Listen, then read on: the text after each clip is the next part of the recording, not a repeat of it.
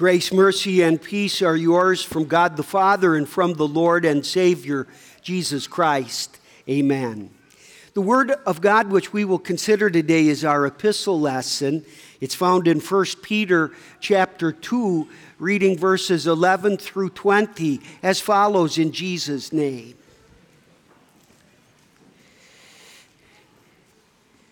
Dear friends, I urge you as aliens and strangers in the world to abstain from sinful desires, which war against your soul.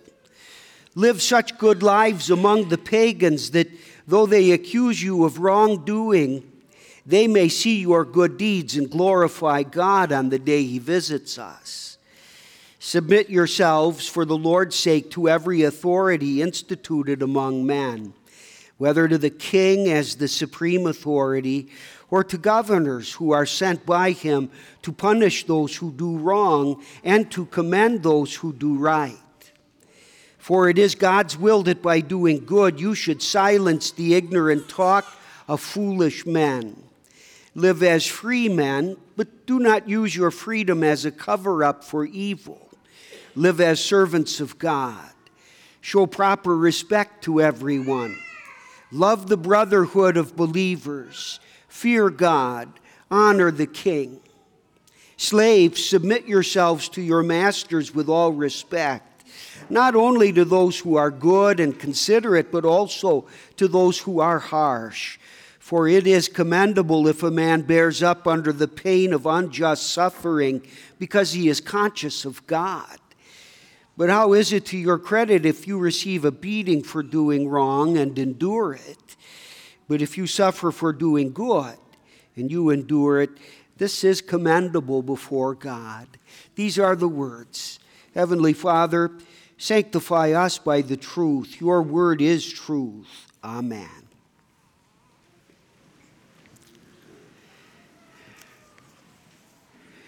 In the name of Jesus Christ, dear fellow redeemed, you and I live our lives here in this world during the years that we're given. Here we go to school and we start careers, we get married and have children, we take out home mortgages, we buy cars, we go on vacations. All of that, but as Christians, we are, in fact, all the while, really citizens of another place. For by God's grace shown to us in Jesus, our Savior, we are now also citizens of the kingdom of heaven. While we live and work and study and eat and sleep just like everyone else, we are really aliens here, just passing through on our way to our permanent homeland above. In the verses that come just before our text, St. Peter said, you are a chosen generation, a royal priesthood, a holy nation, his own special people. A person who travels to a foreign country to live and work and study for a while is sometimes referred to as an alien. That word alien has a negative connotation, we know, but an alien really is simply someone who's from another place. He's a pilgrim, a sojourner, somebody who is traveling. That person faces challenges as he learns a new language and adapts to new customs and a new culture. By the way he talks, the way he does things, he reveals himself to be an outsider, an alien. So while we are citizens of God's kingdom through Jesus Christ, at the same time, we live our lives here in this world. So the question is, how should we live while we're here? On the basis of our text this morning, let's consider an alien's code of conduct. And here Peter gives us 3 words which can summarize what should be our code, our behavior in the world. And they are abstain and submit and endure. Peter begins, dear friends, I urge you as aliens and strangers in the world to abstain from sinful desires which war against the soul. As Christians, we're all in a constant state of war, not with each other, not with our neighbors. It's an inward war. It's not a loud and bloody war. No weapons are used, but it's a war nonetheless. There's a lot at stake, our souls. The opposing sides in this are the new man who has been redeemed by Christ and has been regenerated, that is born again through the gospel. On the other side in this conflict is the old man, the old sinful nature, sometimes called the old Adam. He hangs on to us, clings to us, interferes with us in our lives. The new man, out of gratitude for the gift of salvation and eternal life, wants to please God and thank Him, while the old man in us wants only to satisfy his own urges and his own desires. That old nature is very comfortable living in this world. He enthusiastically embraces the world's ideas, the world's opinions. The old man is likely to brave a bad road and stormy weather in order to socialize on a Saturday night. He becomes very cautious about taking that same road to a worship service on Sunday morning. And lest we think that this war between the new man and the old man is waged only in those Christians who are young and weak and immature, then remember, no less a Christian than the Apostle Paul had to contend with it, and he lamented to the Romans, "I don't understand what I do. For what I want to do, I do not do, but what I hate, I do." He wrote, "I find this law at work. When I want to do good, evil is right there with me. For in my inner being, I delight in God's law, but I see another law at work in the members of my body." As Christians, we're going to share that with Paul. We'll be fighting in this war all of our lives. And if we weren't in the fight, then it would mean that the old man is probably winning a resounding victory already, or it means that we're already now at home with Christ in paradise. In the meantime, though, our code of conduct here calls for us to abstain from the fleshly desires, the lusts which war against our soul. Though the battle may seem to us completely unwinnable at times, we stay on in the struggle, and by the power of God the Holy Spirit working in us through the gospel, we gain some victories along the way, and we remain always certain of the final victory to come. By abstaining, by battling against the desires and lusts of the flesh, we're giving a witness to our faith, and we honor our Lord who saved us by His death in our place. Peter says, "Live such good lives among the pagans that though they accuse you of doing wrong, they may see your good works and glorify God on the day when He visits." The second word which ought to direct our conduct here as we live as aliens on earth is the word submit. And we know the word submit is not a politically correct concept or idea. Negative images come to mind when we hear that word submit. We might think of dictators and despots and tyrants imposing their will heavy-handed on others. We picture slaves forced to do hard tasks for their masters. Again, the old nature in us hates this idea of submitting to anyone. The old man in us wants to be the master of his own destiny and the ruler of everything he surveys. But here the inspired apostle directs us as aliens traveling in this world to be submissive to those who are placed over us. And we can do that. We can submit, because as Christians, we are actually right now the most free people on the face of the earth, trusting in Jesus and the supreme final sacrifice that he made with his own blood to wash away our sins. We are now free from the guilt and the punishment of sin. We have the forgiveness of your sins and mine. We're set free from Satan's deadly grip, and now we're free to obey and serve the living God. We're free to go to heaven when we die.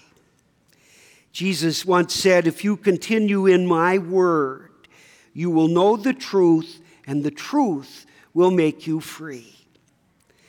And yet at the same time, as happy slaves, we gladly submit ourselves completely to the will of our Master, Christ.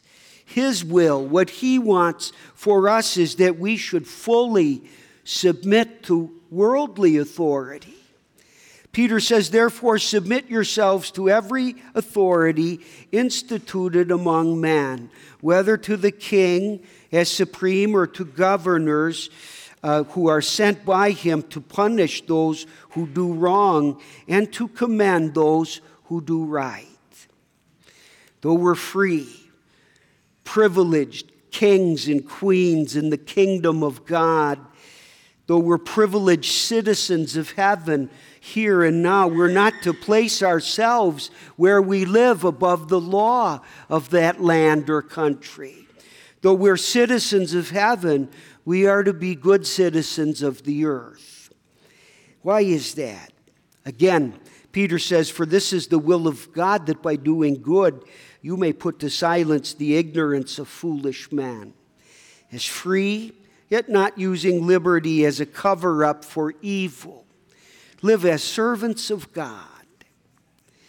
Believers at the time these words were written, sometime in the 1st century, late, by Peter, believers were part of a new and radical religion. It was one completely different from all the pagan religions surrounding it. People were suspicious of Christians. They were suspicious of Christianity. So this made the believers in the Lord highly visible representatives of Christ and his gospel. It made them targets. And we know this is still the case. By our submissive conduct, we give an effective testimony to our faith. We should not abuse our freedom by doing whatever we want, by being careless in our behavior, by seeking revenge against someone who's harmed us. That would only reflect poorly on Christ and his gospel. So Peter summarizes the alien's submissive code of conduct. He says, "Honor all people, love the brotherhood, fear God, honor the king." The third word which directs our conduct as aliens here in this world is the word endure. We know to endure means to patiently suffer. It means to persist, even in the face of very harsh difficulties. Peter takes it for granted that believers are going to suffer as they make their pilgrimage through this world. For believing in Christ is not a buffer to suffering. In fact, Christ connected the cross on which he himself suffered and died to the life of those who believe in him. He says, "If you would follow me, pick up your cross and come." The early Christians understood that this was what Peter was saying to them. Though they had peace with God every day through faith in Jesus, they still had a lot of trouble to face in this world. They were made subject to slander and ridicule from their neighbors. Sometimes they were accused of being disloyal to the government because of their overarching devotion to the Lord. In some places, believers face death because of their faith and their confession. Those things are not so foreign to us today. We also are subject to trouble because of our allegiance to Jesus Christ. And here we carry his cross. Those who hold to and profess the morality that God calls for in his word are liable to be rejected now and ostracized and ridiculed in the society in which we live. Despite all that cruel treatment, we're called upon to endure, to hang in there, to put aside all thoughts of anger and revenge. Why? Because a Christian is aware of the fact that it's God who permits this trouble to come. Peter said, "This is commendable if because of conscience toward God one endures grief, suffering wrongfully." It is one thing for us to suffer as a result of some crime we've committed, something wrong that we've done. But, Peter says, when you do good and suffer, if you take it patiently, this is commendable before God. Enduring punishment because of your faith and taking that punishment without striking back at the one who's hurting you is a forceful and eloquent testimony to the patient endurance and love of our Lord Jesus. During the recent Lenten season and Holy Week that we just observed, we were clearly reminded of how Jesus was willing to endure unjust suffering and punishment as he took the blame and as he took the punishment for each one of us and for all of our sins. Peter speaks about this in the verses that come right after our text today. He said of Jesus, when he was reviled, he did not revile in return. When he suffered, he did not threaten, but committed himself to him who judges righteously. And so we should follow our Savior's example by bearing up to the suffering we experience with patient endurance. And that includes even unjust suffering. In this way, we show ourselves to be Christians. We reveal ourselves as aliens walking on our way home. But this is a strange situation in which we find ourselves living here in this world. On the one hand, we are called and baptized into the royal kingdom of Christ Jesus, who bore our sins in his own body and who, by whose wounds and blood we are healed. On the other hand, at the same time, we live here as citizens of the kingdom of this world. Martin Luther once spoke about our status as blessed aliens. He said, "We are to regard this life as a journey through a country where we have no citizenship, where we are not at home, to think of ourselves as travelers or pilgrims occupying for a night the same inn, eating and drinking there, and then leaving the place. As we travel toward our eternal home, to that other place above, let us abstain from evil desires, submit to those who are over us here in this world in authority, and patiently endure whatever hardship comes along. All of this to the glory of our great saving God. Amen. Glory be to the Father, and to the Son, and to the Holy Spirit, as it was in the beginning, is now, and shall be forevermore. Amen.